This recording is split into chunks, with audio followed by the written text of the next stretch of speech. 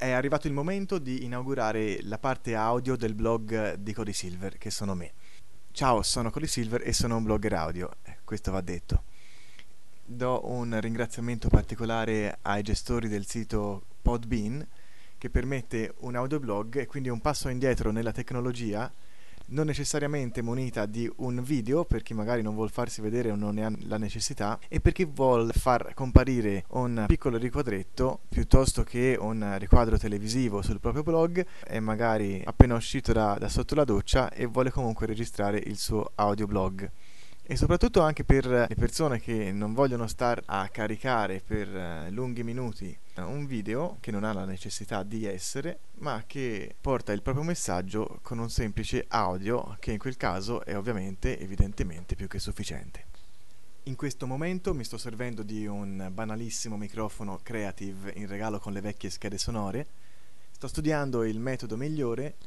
per fare qualcosa di molto veloce che non mi prenda troppo tempo, quanto a riduzione del volume di fondo, subito prima di fare l'upload nel podcast dei miei file audio, e come eliminare i pop, ovvero quelle P che dette dentro a un microfono, specialmente se non di grandissima qualità, comportano dei rumori non graditissimi all'ascoltatore.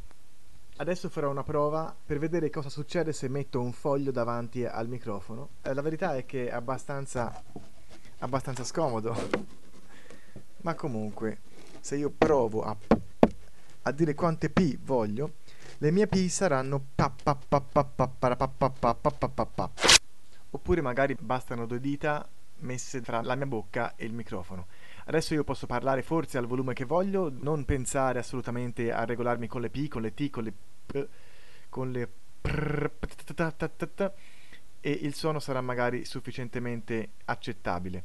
Non so se sarà la stessa cosa per il volume, perché vedo già sul display che il volume della mia voce filtrata, tra virgolette, da queste mie 2 dita, indice e medio, prefigurano un ascolto di un volume abbastanza basso.